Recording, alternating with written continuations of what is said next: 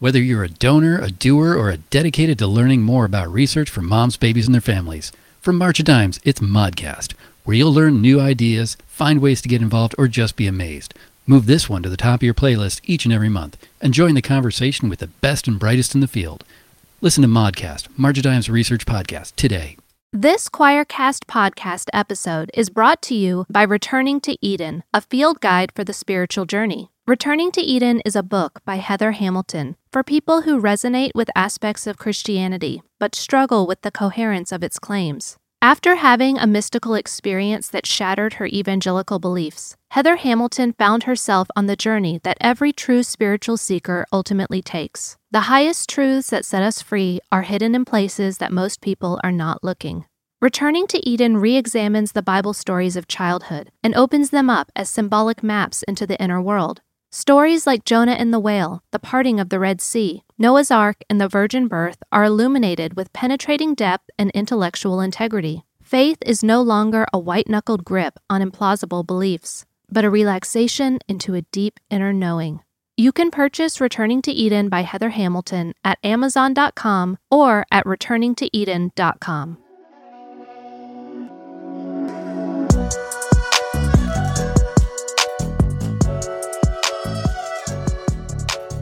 Hi friends, I'm Tim Whitaker and welcome to the New Evangelicals podcast. The New Evangelicals is an inclusive, Jesus-centered community that holds space for people marginalized by the evangelical church, advocates for accountability in the church, and helps you explore the Christian tradition beyond the basement of evangelical fundamentalism. This podcast is part of that work, so join us as we talk to people from all walks of life, lending their expertise and wisdom to us as we renegotiate our faith and find better paths forward.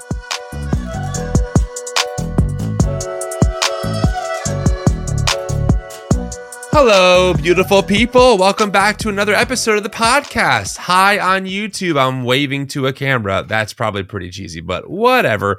Good to be with you, whether you're listening to my voice or you're seeing me talk. On this episode, man, this is a special one. David Gushee is a legend, friends. I've interviewed him before. He is just a powerhouse of wisdom and knowledge when it comes to Christian ethics. How do we navigate our current cultural moment? He wrote a new book. Okay, it's right here, if you can see this. Defending Democracy from Its Christian Enemies. Yeah, provocative title. Well worth the read. Please buy this book, pick it up. I get no kickback from anyone buying books via our recommendation, just to be clear. But it's well worth checking out. It's so helpful to understand that we have a problem. And also, how do we move forward? How do we maintain democracy? Why is it important to maintain democracy? Why is this rise of authoritarianism happening? Where is it coming from? This conversation covers all that and also what's happening globally with things that you might not be aware of. And I think it's so important that you are. So I hope you enjoy this interview. And of course, thank you so much for listening to the podcast. If you like this show, please share it. Share the episode on YouTube or on your podcast with your buddies. I don't know, but share it. Let people know that, hey, if you're a Christian, if you're trying to think about this stuff differently, you're not alone. There are people out there thinking about this stuff in hopefully better ways than how we were taught to understand them or to believe them. So please share the podcast. And of course, if you want to support the work that we do, we are a nonprofit organization holding space for thousands of people as they navigate a better path forward in their Christian tradition. We do this because of the donations, because we're a nonprofit, of people like you. We have no paywalls, no Patreon, no nothing, no buy me a coffee, no nothing. It is all the generosity of someone like you makes this work possible so someone else can hear the episode and know, oh my gosh, I'm not alone. So you can donate via the link in our bio, and all donations are, of course, tax deductible. Friends, enjoy this interview. Would love your feedback. Talk to you all later on. Before we get to the interview, I need to remind you that we are headed to Theology Beer Camp October 18th in Springfield, Missouri. And friends, let me tell you, this event is stacked. We have amazing theologians like Pete Enns, Adam Clark, Sarah Lane Ritchie, Grace Junsom Kim, and Thomas J. Ord, many of which have been on the podcast, by the way. We have amazing podcasts showing up like You Have Permission with Dan Koch, The God Who Riots with Damon Garcia, A Tiny Revolution with Kevin Garcia, and of course, yours truly. And this year, the music lineup is out of control. See Derek Webb, Flamey Grant, Trey Pearson, and more perform live. Over 24 TNE folks have already bought their tickets, and now is the time to get yours. Use promo code TNEGodPod for $25 off your ticket and come ready to explore better ways forward in your faith, meet amazing people, and if you like beer, well, your ticket includes an unlimited amount from several local breweries. This is going to be an amazing time, so get your ticket via the link in the show notes and use promo code TNEGodPod for $25 off your ticket. I will see you in October.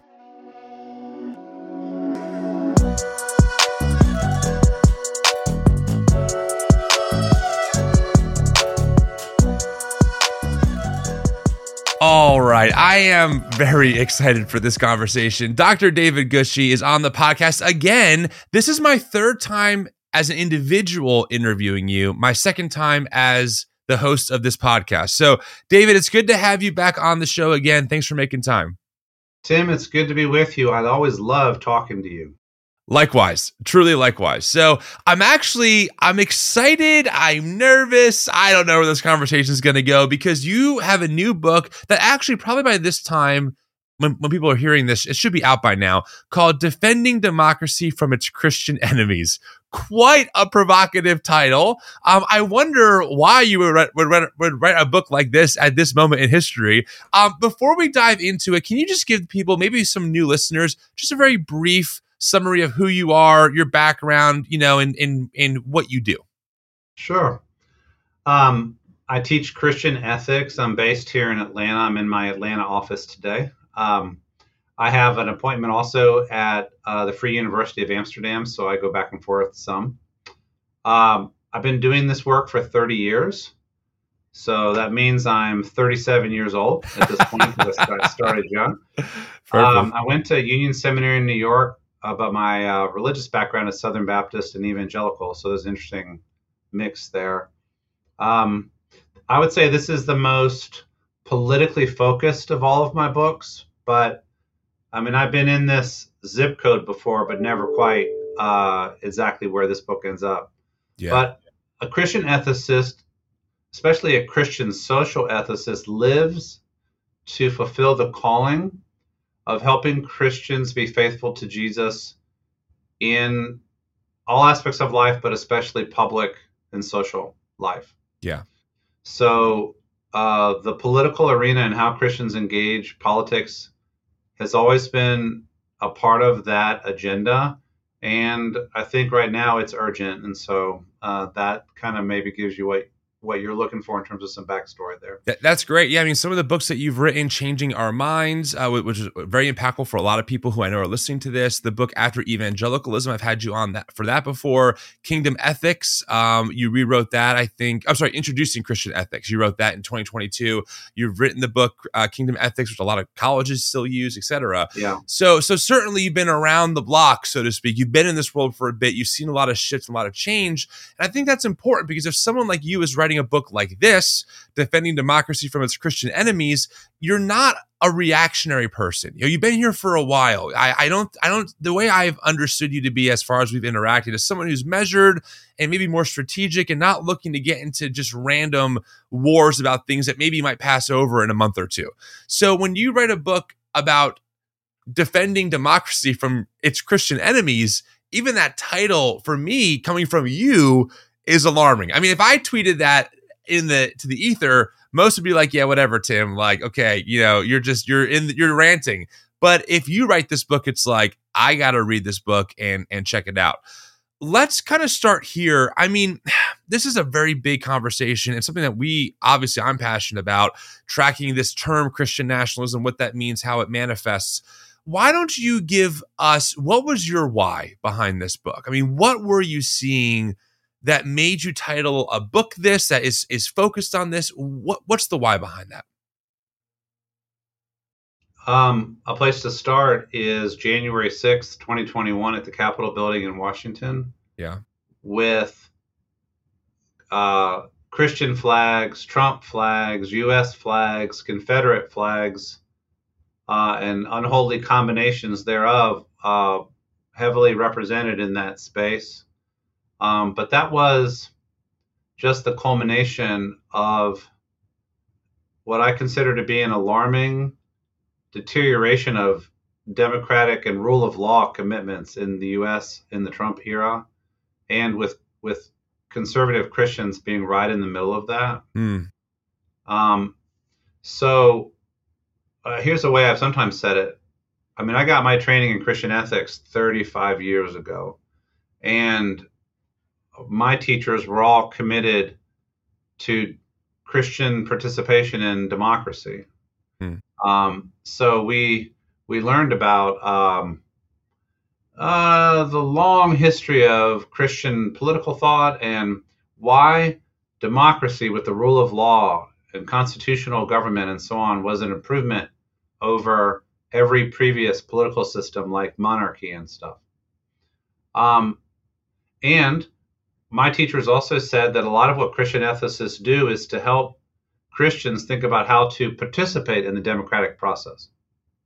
So, like, I've written on issues like climate change and made proposals as to what the laws should be in relation to fossil fuels, right? Or when the U.S. started torturing people after 9/11, in a moment of panic, I helped to draft a response saying what those laws ought to be, right?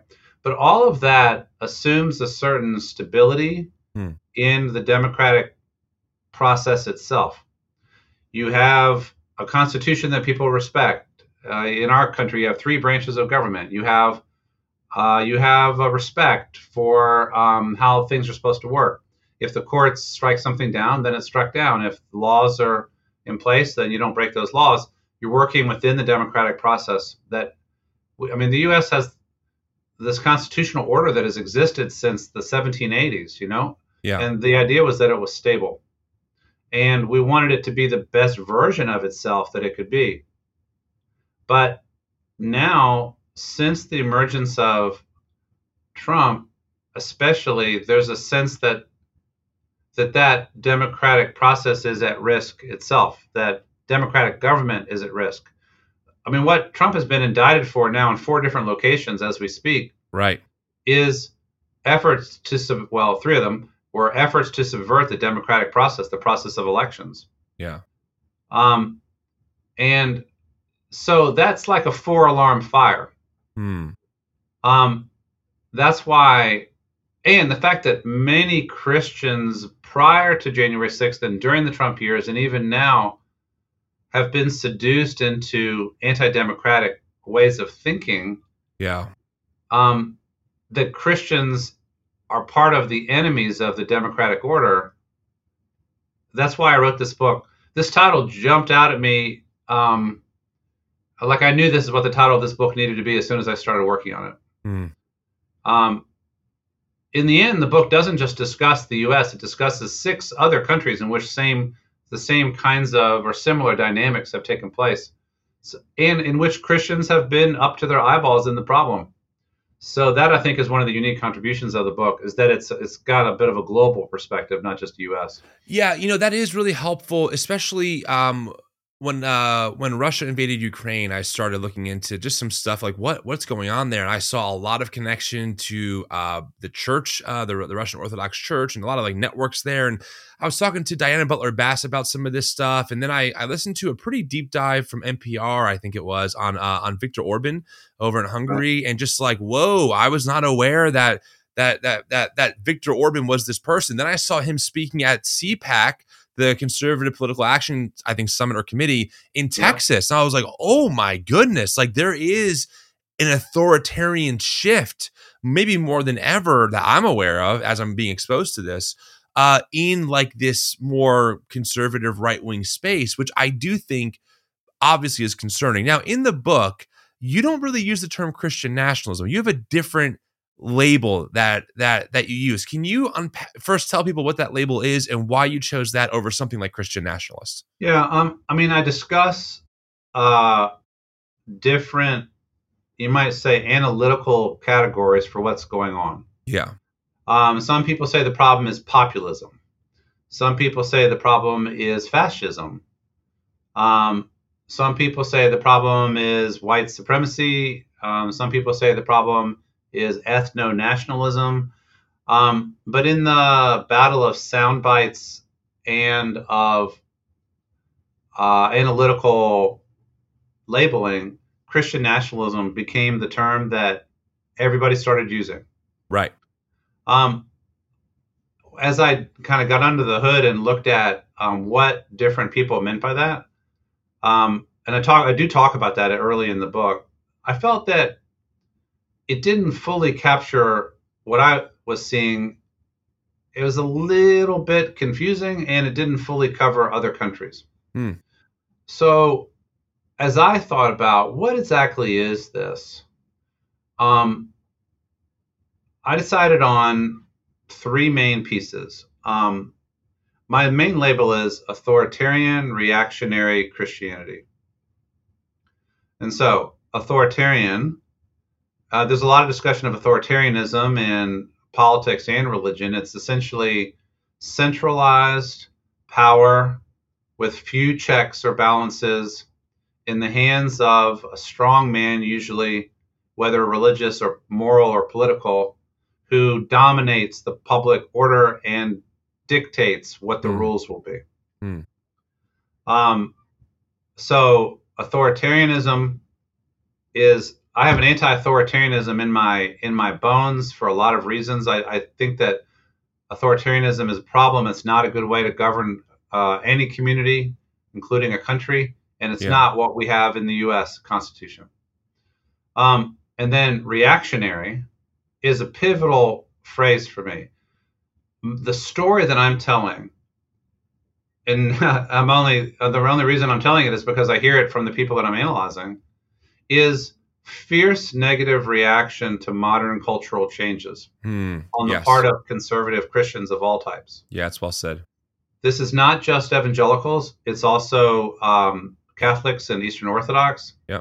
Sometimes it's Jews and Muslims too, but my book is about Christians. You don't even have to be especially religious to be fiercely negative and reactionary towards modern cultural changes like religious pluralism, multiracial society, the decline of white people's dominance in public life, the rise of acceptance of sexual diversity, and so on. So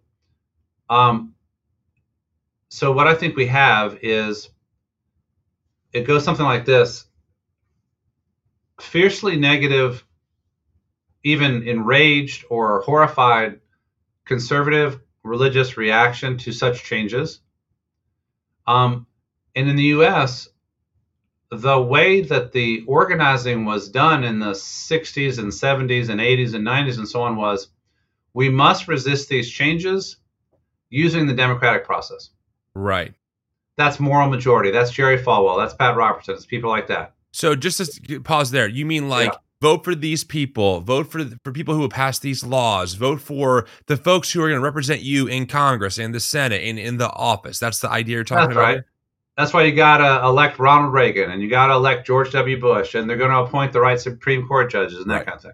Right. But all of that assumed confidence in the democratic process itself. Right. And I think that by the time Trump came along, he was already rumbling with a kind of a boundary breaking spirit from 2015 forward. Yeah. And one of the reasons he attracted some of the most fiercely reactionary Christians was he was able to channel this idea: the democratic process is not working for us. Yeah. Even when we win elections, it seems that we don't get what we want. Abortion is never overturned. Of course, then it finally was, right? Right. Homosexuality continues to advance. White people continue to lose power. Yeah. Christianity continues to fade in cultural influence. And for a number of reasons, a kind of a lawless, boundary-breaking kind of spirit developed. It's like, oh, well, if the democratic process is not working for us, maybe we are not so committed to the democratic process itself. maybe we're going to have to break a few eggs here. We're going to have to break a few rules, fiddle with some elections, send some intimidating people up to Capitol Hill. In other words, maybe we can't trust democracy anymore. We need to go around it. Right. And I show in the book that going around democracy or subverting it or manipulating it or undercutting it is what authoritarians do. Mm. And they've done it in multiple countries. I think we came very close. A few people in a few states, one of them being Mike Pence on January 6th. Definitely. A few people prevented a major constitutional crisis. Yeah. With a lot of blood in the streets. Yeah. We came really close. The guardrails held, but kind of just barely. Yeah. And so I think it's time to analyze what those guardrails are and why they matter and why Christians should not be seduced by, even if say, for argument, let's say you're a person who thinks every social change since the 1960s has been bad. Yeah. And there may be some people listening who believe that democracy is still worth holding on to, even though democracy is not yielding the results that you necessarily want. Yeah. It's interesting because the more I've been doing my own understanding and trying to, kind of get up to speed on the current cultural moment on a deeper level than just what we see in the news. I think that your assessment is pretty spot on. And I think January 6th was that moment where it's like, here's the fruit of where all this rhetoric leads, right? And you're right. I mean, Mike Pence was one person for sure. There were a couple of people even inside of Trump's administration who testified, like we were telling him that it's not stolen. And I do wonder sometimes, like, yeah, how close did we really get, right, to having like a massive crisis on our hand? And now with these indictments coming out, I think it's there's 4 total. I think 3 are around what you said, the Democratic trying to subvert the democratic process, and then seeing the right-wing media response, which is just totally pivoted to full court press in defense of Trump. What is interesting to me, and I like your thoughts on this, and then we're going to kind of expand out beyond Trump and get to more global things. I don't know. Maybe I'm asking for political commentary, but I just don't understand like how far that party has moved so quickly. I mean, Mitt Romney debated Obama. You know what I'm saying? Right, like yeah. I watched it. I watched it happen. McCain debated Obama. I watched those things. I wasn't that old, but I was old enough. And to see this shift in just a decade or less from that to Trump, to where now Romney is considered a quote unquote rhino Republican in name only, and he's like totally on the outskirts. And Marjorie Taylor Greene, who has spoken at events like Nick Fuentes' events, who's a self-described Holocaust-denying, Jew-hating, misogynistic, homophobic white nationalist. I mean, these are words that Nick has used on his own show. I'm not making those up. Right. When that's happened, and now Marjorie got reelected and is pretty much second in command to Kevin McCarthy in the House. She took over for a day when he was out of town. It is concerning to see like how quickly this happened. But I'm wondering if from your vantage point, you're like, not as quick as you thought. And it's kind of been underneath the surface for a long time. Like, what are your thoughts on that? I think that the U.S. Republican radicalization has been a longer process, and I think the 60s are where to start.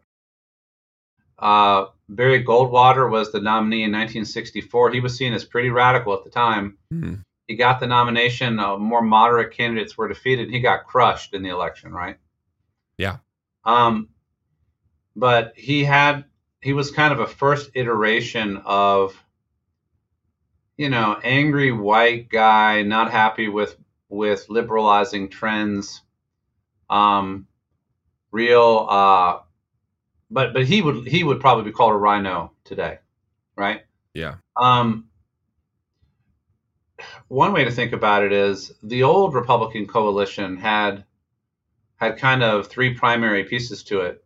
There was the anti-communism, Cold War stuff, so strong military, internationalism, U.S. as the leader of the free world type thing, right? Mm-hmm. And it had pro-business kind of Main Street or Wall Street kind of low taxes, low regulation stuff, right? Yeah. So Mitt Romney would fit kind of there.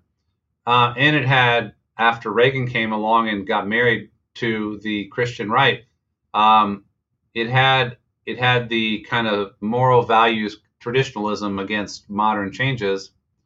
And underneath it all, the modern Republican Party had foot dragging on civil rights for African Americans. That was part of how it solidified its leadership in the South, by foot dragging on civil rights. Right.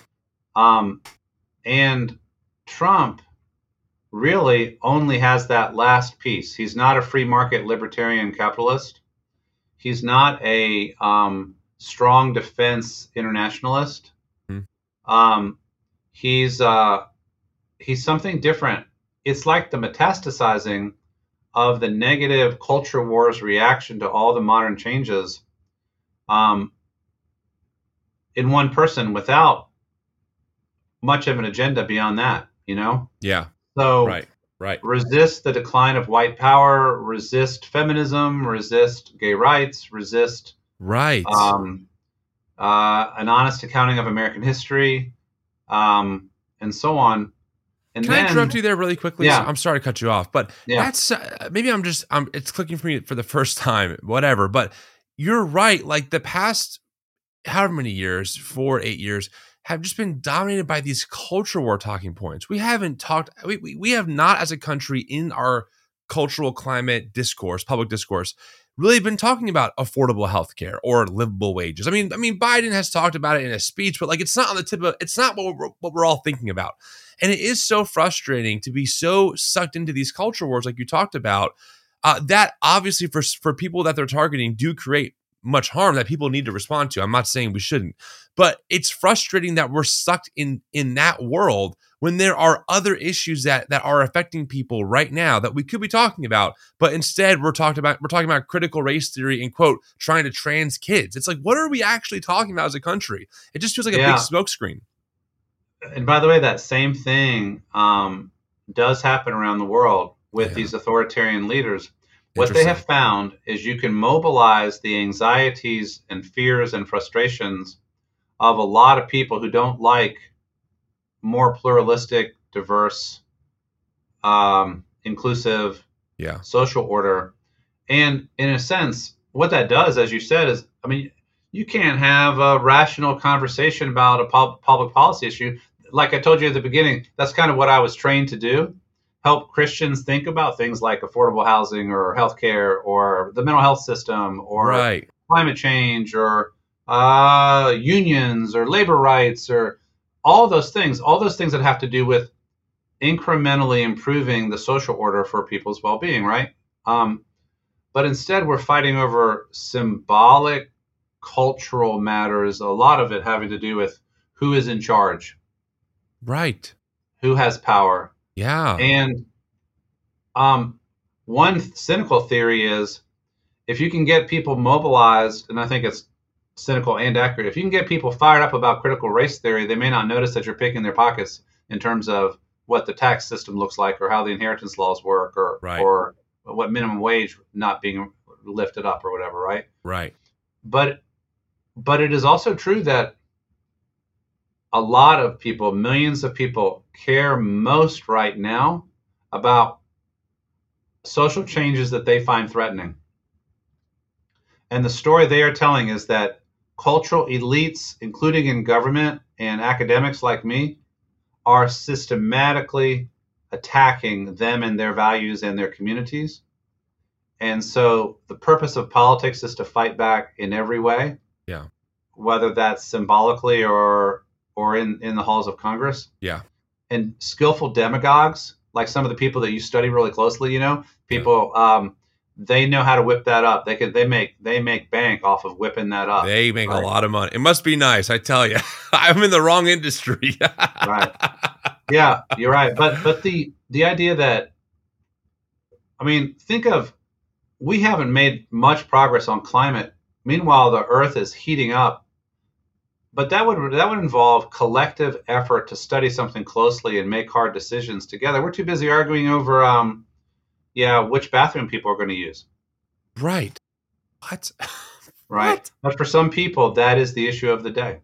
Yeah. And I mean, the big story that I tell in the book partly includes the idea that traditional conservative folks often in modern liberal societies often feel that they keep losing. They keep losing a way of life that they, or a dominant position in society, or unquestioned set of values that they consider to be God's will and the will of nature and all of that, right? And so for them, it's a crisis, and they're struggling for strategies for responding. And Trump and people like Trump come along in different countries and say, just trust me, I will be your strongest advocate. Whatever it takes, I'll make it right again for you. I'll make America or Russia or Poland or Hungary great again. Right? Yeah. Okay, one more question, then I want you to speak to some out of our context scenarios about examples of this. Let's talk about the Christian part of this really quick, because this is, and we really could spend 2-3 more hours unpacking every nuance. So I know we can't do that here. The Christian side of this is fascinating for me as someone who was inside the evangelical machine, now kind of on the outside. And even I've seen a shift in tone from people that maybe I didn't see talking the same way. How do you define the Christian part of the arc, and why do you think there's a draw to this authoritarianism and this moving away from democracy? That's a great question, Tim. In studying this, one thing that's become clear to me is that there is a significant wellspring of Christian tradition that can easily be mobilized for authoritarianism and for reactionary posture towards modern culture. Yeah, authoritarianism is easily derived from Scripture. God declares what is right; we obey. God's representatives speak for God to declare what is right. The people are supposed to obey.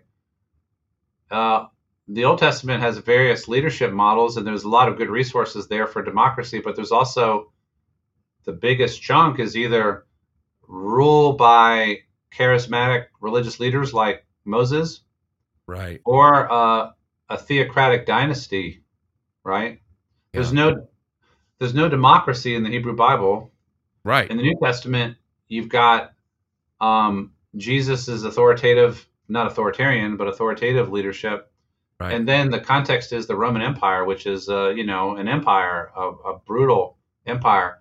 So if people are just trying to go directly from Scripture to today, it's not easy to get democracy there. Right. Fair. Right. And so for those people who don't think historically, but all they do is they read off of Scripture, you have some vulnerability there to authoritarian thinking. I think you're absolutely right. In fact, this is Doug Wilson's argument a lot, is that, listen, like the Bible, here's what it just says plainly, hey, we are to disciple the nations. Now, of course, we can get into the exegesis and the language and stuff, but his take is like discipling the nations means making them Christian. There we go. Justification. We now have an obligation to Christianize the world. And it's like, wow, you have to be pretty ahistorical not to remember some people saying the same thing a few hundred years ago and like how that ended up. You know what I mean? A lot of people getting killed. Yeah, a lot. See, yeah. The Western political story is a story of a gradual, bloody move away from state religious authoritarianism. Think about it. I'm like, just pick a country. Look what happened in France, right? Right. Or look what happened in England with Henry VIII, and then the Catholic Protestant wars and the persecution of the dissenters. Think of the Anabaptists being slaughtered in Europe, right? And then you had the radical Anabaptists who were violent, that little group, and they did their own set of killing. Think of all the people burned at the stake. Right. Most scholars would agree, and I argue in the book, that the kind of democracy that we ended up in the U.S. birthing in the late 18th century, whatever its flaws, and they were many, was a legacy both of a religious heritage of Jewish and Christian sources, and also of lessons learned through the excesses and violence of bloodshed by the state in the name of God. Mm. And so we learned over a couple of hundred years, and I think the U.S. system developed a beautiful synthesis. We learned that you can respect religion and allow religion a heavily influential role in a culture, Yeah. but not have religion wired into the state. Yeah. And that's what we had with the First Amendment. Yeah. But all along, there were people who said, no, you cannot have a stable society or a good society if it's not officially, authoritatively Christian. Yeah, I mean, Doug Wilson, we've interviewed him before. He says he wants to put Jesus Christ as Lord in the Constitution. Like that's what he wants to get done in his lifetime. And it's like, wow, you're just going to go ahead and just say the quiet part out loud. And the argument. So, friends, if you're listening, you're thinking, oh, that's so extreme. A lighter version of that is when you hear people say, hey, there's no such thing as neutrality. There's no such thing as neutrality. There's always a side. It's the state versus the church. There's all this talk in some of these spaces of, the secular worldview is really a religious worldview too. So this is a war of religions, right? And it's a very, as far as, I'm going to say the word, as far as propaganda goes, it's very effective propaganda. It's very clever, but it's disingenuous. Some of these folks actually do believe that secularism is the dominant religion of liberal elites. Yes. That is being stuffed down the throats of everybody who is under the leadership of those institutions that are led by secular liberals. That's right. And so and in fact, I read a number of things that I cited in the book. The basic argument is that we actually don't have a liberal society with freedom of thought and diversity of opinion. We have an illiberal society dominated by elite authoritarians. Yes. And so therefore, the only way to defeat it for some of the more radical voices is with an authoritarian society dominated by Christian authoritarians. Yes. Winner take all.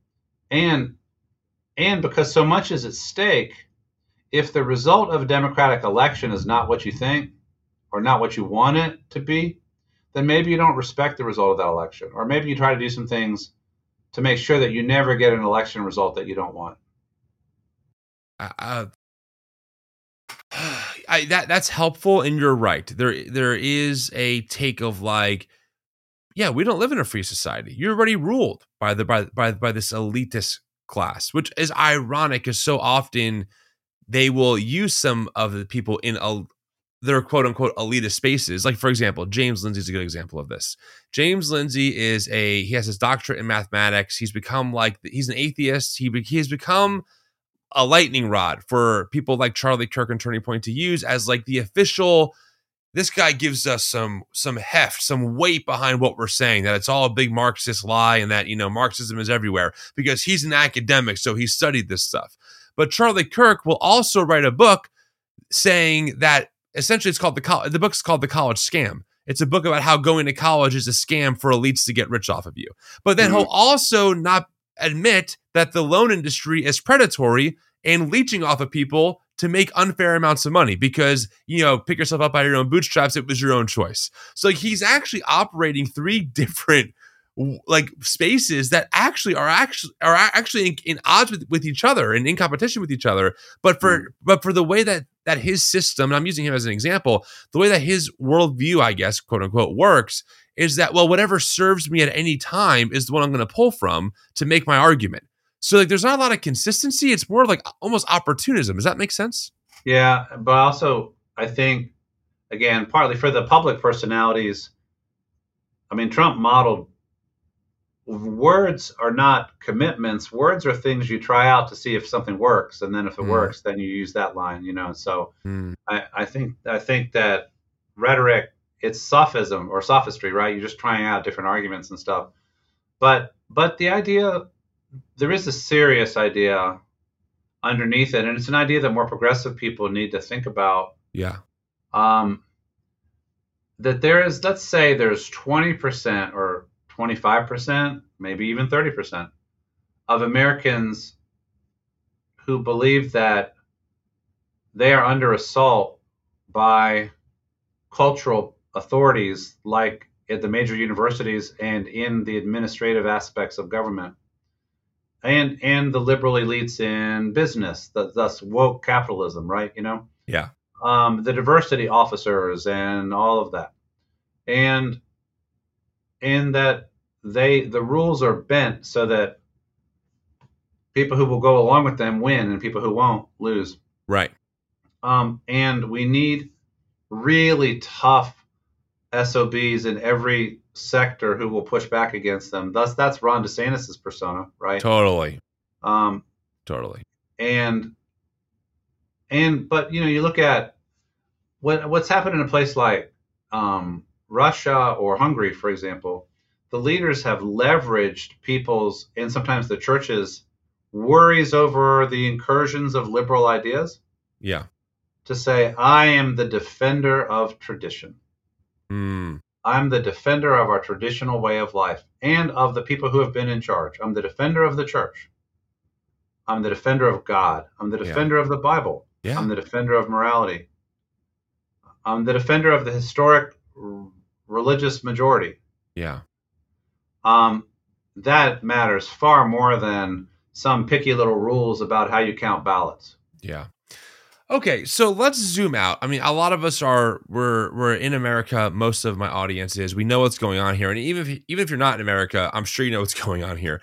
Give us in the book, what were some of the maybe more surprising or maybe more, hey, this other situation that's not in the U.S. maybe is a warning to like where we're heading or something like that maybe stood out to you? I think the story of Viktor Orban in Hungary is very interesting. Go for it. Tell us. His bio is interesting. He was kind of an anti-communist politician. He, comes out on the other side of the collapse of communism. He's seen as a kind of a modern liberal Democrat for a while. He ends up becoming the head of a party and then ends up being elected, and then he loses an election. And he says, he's quoted as saying, I will make sure that if I get in office again, I'll never lose another election. And he's been in charge in Hungary now for, I think it's at least a decade. And he is immensely skillful at manipulating structures of power to consolidate control. This is something that you can't do by a tweet. Right. You can't do by just blathering angrily at this elite and that elite. It's like figuring out what officials do we need to replace? What laws do we need to change or reinterpret? What structures of power do we need to manipulate? I reported in the book about this thing called voter tourism in Hungary, where Orban shipped people into specific districts to get them to vote there because he had some vulnerability in those districts, and also to ratchet up his parliamentary majority in Hungary. Wow. So there's like rhetoric, oh, those awful liberals, we need and you make speeches. Orban, the surprising thing is if you know how power works, if you know where the pressure points are, and you can fiddle with those successfully and neutralize opposition, then maybe you can subvert democracy without having to have a coup. You don't have to rush on the Capitol. That's a sign already in a sense of weakness. Right. What if instead you, for example, you disable the inspector general role so that there's never any independent oversight of what happens in a government agency? Right. Or if you manipulate the judiciary so that you're the one who always ends up appointing all the judges. Right. Trump ran into limits in 2020 and 21 because he had not disabled all of the means of resisting what he wanted to do. There were still courts who could tell him no to 61 challenges, right? Right. There was still a Supreme Court that would not accept a Supreme Court he had appointed the majority of, or a lot of them, that would not accept his actions. Right. Imagine somebody who has figured out how to hold on to power for over a decade and has systematically dismantled all of those. Right. That is democratic self-suicide, which is one reason why most scholars would say Hungary is not a democratic state anymore. It has the appearance of democracy, but Orban has neutered real democracy. So put in another way, so it might appear like it's democratic, but actually the whole thing has been rigged already to look a certain way, but it's all set. Like he has the most control. It's gutted from the inside out. Gutted from the inside out. That's right. So essentially he got power and then dismantled it so that way he could stay in power. That's right. And he's also, the fact that he's being invited to CPAC, that Tucker Carlson, when he ruled Fox, went over there and spent a week with him. Yes. That Rod Dreher is attracted to him, right. And it may still be in Hungary, last I heard. Wow. Dreher is an interesting example because at one point he was calling for withdrawal from decadent American society, and I was able to find quotes from him in the book where he said, no, okay, that's not the strategy. What we need our own Orban. Right. And I don't think he thought that Trump ended up having the discipline to be that person. I think a lot of them thought that DeSantis was going to be that person. Our own Orban. He wrote the book Live Not by Lies, right? Dreher, I believe that's right. Yeah. I listened to that whole book. I did. I picked it up, listened to it. I was like, some of these stories are definitely concerning for sure. It's very much a lot of stories being pulled about, Christian persecution in I guess communist countries. I can't validate if they're true or not, but like if they are, a lot of them working, of course, like this is not good. Then he kind of ran through the Christian circuit. Lisa Childers had him on. I think Ali Stuckey had him on. So it is interesting to see how, whether they know it or not, that they're playing with folks who are very close to this world of like promoting people who use the democratic process to gain power and then dismantle the democratic process to maintain their power. And I think that's what's so concerning. A lot of people feel like if Trump somehow becomes president again, he will surround himself now with people who know how to do that. I've talked to people, ones that I can't say on the air, privately, who are very much conservative, not Christian nationalists, not this arc authoritarian reactionary Christian thing, but just conservative, like think Mitt Romney almost. And they've told me like, yeah, Trump cannot get back in power. Like it can't happen. It cannot be a thing. And I'm like, thank you. Like one person even said, I would like to have a democracy left that we can still argue in when all is said and done. I go, I can agree to that. Like we can shake hands, So I think what's interesting is that it does seem like this perhaps more, I hate to use the term, but more like moderate, more conservative even now approach. Some people are even starting to wake up, and they maybe always did. Maybe they were like these never Trumpers who were conservative, but I can't vote for Trump. But I think even they are very alarmed at like how the support of Trump has not slowed down. I mean, last time I saw, Ron DeSantis is behind Trump at a margin that no candidate has ever come back from and gotten the nomination. Like all signs, unless Trump gets imprisoned or as part of some imaginary plea deal that we don't know is going to happen yet, is told you can't run for office. Trump is going to become the presidential nominee from the Republican Party. And is just mind blowing. It looks like it. And, by the way, this process that we're going to watch unfold over the next 15 months is going to test us again in another round, because if people believe, I don't think it'll ever be a majority now of Americans, but if enough people believe, every single indictment is further evidence of the system being rigged, right? Every single indictment is the liberal elites coming at our guy. Right. None of that evidence matters. It's all a plot, Right. By the way, I think it's interesting that the language of Marxism is still out there. It's going strong. This is the anti-communist crusade rhetoric from 1953. It hasn't ever really gone away. Not at all. You can always pull out the Marxist card. Cultural Marxism. I mean, it is thrown around like a beach ball at a Nickelback concert. It's just like it's just everywhere. Right. So, one of the things to follow up on what I was saying about Hungary, there are networks of authoritarian kind of Christians who talk to each other. That, and I think that part of the attraction of Putin before he invaded Ukraine was that he was seen as kind of the forerunner of strongman traditionalist Christian fighting back against the godless, liberals who support homosexuality, right? Yeah.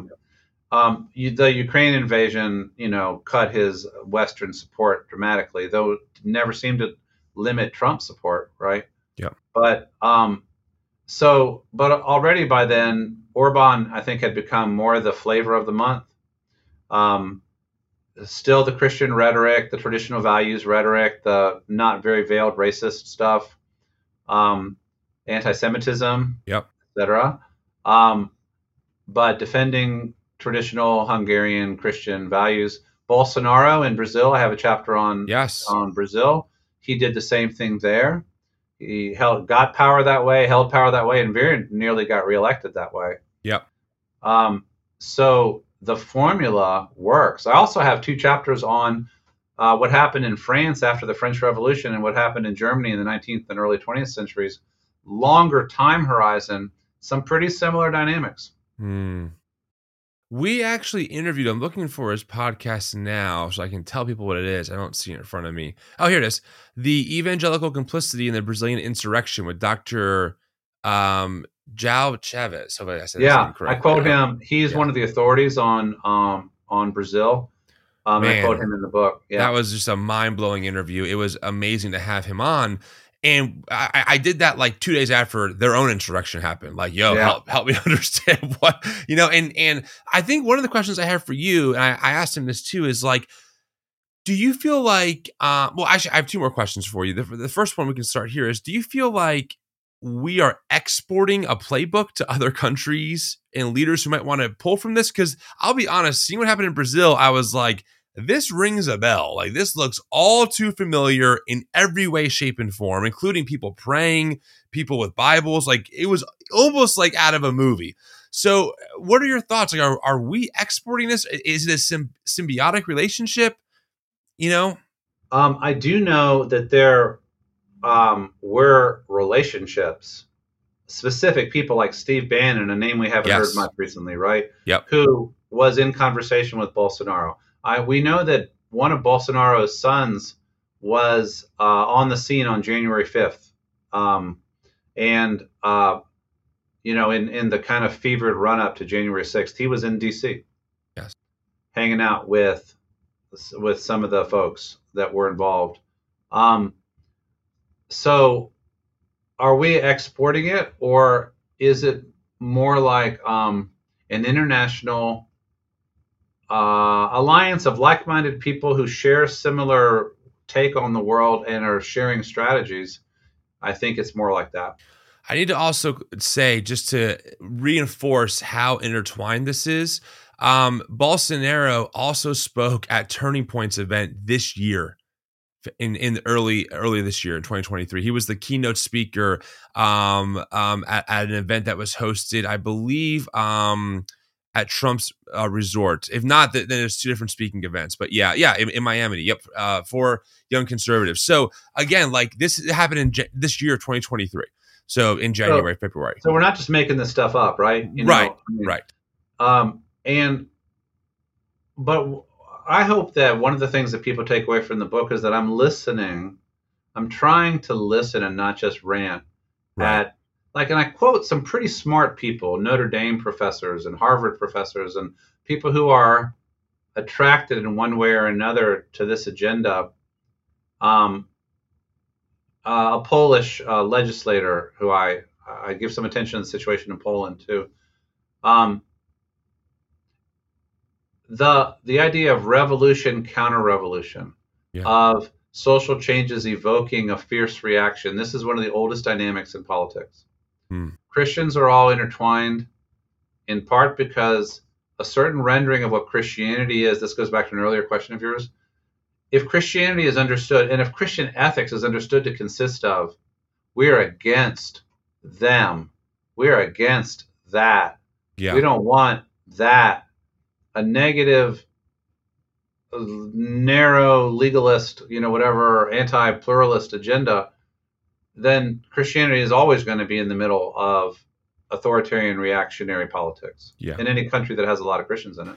So I pulled up Charlie's tweet about this. I want you all to hear how he phrased this conversation of him having Bolsonaro speak at their event in Miami, February 3rd, 2023. The tweet reads this: Brazil has become a key battleground in the global clash between the power of the people and the tyranny of a corrupt globalist machine. TPUSA is honored to host President Bolsonaro in Miami this Friday for his first public event following the recent Brazilian elections. So that's the framing, right? Is that, like you said earlier, there's this big machine of elites, and it's global, and it's out there somewhere coming for you. And people like President Bolsonaro are they're taking the power back for the people. When the reality is that they're causing insurrections in their own states, trying to overthrow legitimate elections. Yeah, it's interesting that he called him President Bolsonaro, though he wasn't president at the time. Just like President Trump is called President Trump, though he's not president now. Yes. It's partly it's a subtle delegitimizing of the people who hold the office now. Yeah. These are part of the norms. I talk about this in the book. Norms matter, not just laws. Like the norm, you'll hear American presidents used to say, we only have one president at a time. Yeah. Yeah. And we really want to respect the office. Right. And, politics stops at the water's edge. We don't export our partisan stuff. When we go overseas, the president represents all Americans. Remember that? What universe was that, Tim? Because I don't recognize that now, right? That was before talk radio. Right. And like, it's the erosion of such norms. Yeah. And not just the crossing of legal boundaries that makes what the political scientists call democratic backsliding. Good religious term there, democratic backsliding. Yeah. Democratic. How about democratic apostasy? Right. There you go. Right. Now we're talking. We're talking about the loss of you might say the erosion of a faith. Yeah. Yeah. One of my last questions for you, and again, David, thanks for taking time. And friends, the book is Defending Democracy from Its Christian Enemies. When does the book actually come out? The official release date is October 3rd. It looks like it might be out ahead of that a little bit. Okay, yes. So when this comes out, the book should be out by then. My last question is, what's the role of media in this? One thing that I've been very focused on is tracking this rise of this, I call it a right-wing media empire, starting more in public radio, talk radio with like the Rush Limbaugh. So that was version 1. Version 2 is on the internet now. It's the Daily Wire. It's the Blaze. It's PragerU. In fact, just to give you some data on this part, 'cause I've actually researched this for a piece we're working on, the Daily Wire, which is that's Ben Shapiro, Candace Owens, Matt Walsh. Turning Point USA, that's Charlie Kirk and his network of people. The Blaze, that's Glenn Beck's thing, which now has Ali Stuckey, a bunch of other podcasts underneath of it. And they're also a news site. And PragerU, those are just 4 names. Between them, do close to $200 million in revenue, with the Daily Wire doing $150 million of that a year. Now, the Daily Wire claims to be putting out 250 pieces of content a day. That's not a year, a day. And that's not including everything else. And also, those institutions, not their personalities, just their institutional brand accounts, have over 10 million combined followers on all of their channels, easily. So they really have built this network, this big network, this well-funded network of people and media personalities, people with an attitude, who look to these, almost demigods, as you say, who really have become like the Trump apologist, right? The not just conservative, because remember, Mitt Romney's he's too rhino now, but like the Trumpism, they become the apologist for everything that entails: the authoritarianism, the patriarchy, the homophobia, the regression on civil rights, and like all that kind of stuff. What globally, because we all know the effects of it here, does media like that play a role in other places that have similar problems like this? Yes, and because now Twitter has been damaged a lot by Elon, and so it isn't quite what it was, right? But when Twitter was the go-to place for everybody, A especially effective meme or tweet or a strategy in one place could easily leap to another place. Mm. And so, but there is media personalities. Oh, by the way, one thing that has happened in some of these authoritarian countries is public radio and television being taken over by the regime, so that what's supposed to be the most independent, authoritative source ends up being just another propaganda mouthpiece. Yeah. Right. Right. So if it happens there, and it's not just somebody's talk radio station somewhere, but it's like NPR, Right. BBC, right. Then you don't need the others because you got the main media outlets. Yeah. But yeah, media is huge here, and it's all forms of media. It's old school radio on the AM dial, right? Yeah. All the way to right. everything else that's out there, right? Wow. You drive through the South right now, and you have your AM on, and you're listening to what's up. You don't want to do that for very long, right? Listen, I grew up on it. I live in New Jersey, not even the South. That is Northeast. And my diet was, Sean Hannity, Rush Limbaugh, Michael Smirkanis, his local station person, Michael Savage, you name it. Glenn Beck. And so, yes, you're absolutely right. I grew up on a very steady diet of that. And I really see them as the people who paved the way for a more radical version of these Charlie Kirks, people who are under 30 or 30, like Charlie Kirk, I think just turned 30. So he's young, and he's only taken the rhetoric many more steps beyond even what Rush Limbaugh might have said, as far as like the level of dishonesty that we see, honestly, frankly, from these organizations. So yeah, I was just kind of curious about that, because media is such an important piece of our society. It helps us be informed. What happens when that's gutted, right? What happens when this alternative media, these alternative facts start popping up? I think that was a huge part even in what formed January 6th.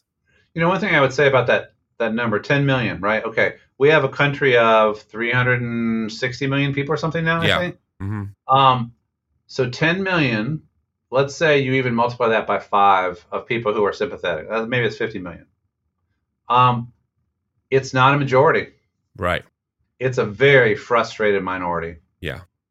And it's a minority that gets more frustrated every day the more it feeds on this rhetoric. Yeah. It's not enough to win elections fair and square, except in really, really conservative districts. Right. That's one reason why the Republicans keep losing at the presidential level, at the popular vote level, because they do not have a majority of the people. Right. But it's enough to have a really loud, radicalized minority. It's enough to take the heart and soul out of the Republican Party at this point, and it's enough to spawn people, a small percentage of whom are going to get out their guns. Yeah. No, I said when January 6th happened, I hope that I'm wrong, but I think this is a test run for more violence, not the opposite. And the way that Trump, even in this moment, while we're having this conversation in real time, the way he's been talking, the way people, like even Charlie, I mean, there's quotes of him, they're the invader, we're the true Americans. They're taking this from us. That rhetoric leads somewhere. There's already like the Redoubt movement in the Pacific Northwest, people who really are ready to try and secede from the Union, people who have already started living that way. There have been attempts, and they are arming themselves, and they are ready for a civil war to happen. I think it's a bad idea on their part. I don't think you're ever going to be able to overthrow the world's biggest military power, but if someone can control the world's biggest military power, that's what we need to be concerned about ultimately. Right. Yeah. So I would just the book includes chapters offering some of the great resources of the Christian faith, how, for example, Christians ended up embracing democratic thinking in their churches and then in politics, and how the concept of a covenant that includes all the people of a society is helpful. Right. And how the African American resistance tradition in politics is a resource for democracy. So the book is not all critique. It's also, hey, let's remember why it is that so many Christians supported, like, the Constitution of the United States, the separation of church and state, the establishment of a democracy. Yeah. And let's also acknowledge the flaws of that democracy having been racialized and so on from the very beginning. Yeah. But we do have resources. There are reasons why Christians have been Democrats, little d. Yep. And I think it's time for Christians to remember what those are and to stand up for non-authoritarian democratic government. And now we're about to enter a new political season in which we will once again contest the very terms of whether and how we live together as a people. Yeah, I agree. Well, friends, the book is Defending Democracy from Its Christian Enemies. David, are you online? Are you on Twitter still? Like, do you have any social media presence? I'm still there. I'm on Instagram, Facebook, and Twitter. DP Gushee. Just look under DP Gushee is usually where I can be found. And I also have my website that is a good spot, davidpgushee.com. Sweet. Yeah, I'm a big fan. I love the book. I'm going to see you in September, which might be at this point in the past, but it was, we had a great time, everyone, just so you know. But David, thanks for coming out. Thanks for hanging out with me and talking about the book. I wish you, of course, the best success with it. I'm halfway through. I'm loving it, and it will certainly be useful for me as I navigate my own content creation as we talk about this kind of stuff. So thanks for your time. Glad to hear that. Thanks, Tim. We'll talk again soon. Definitely.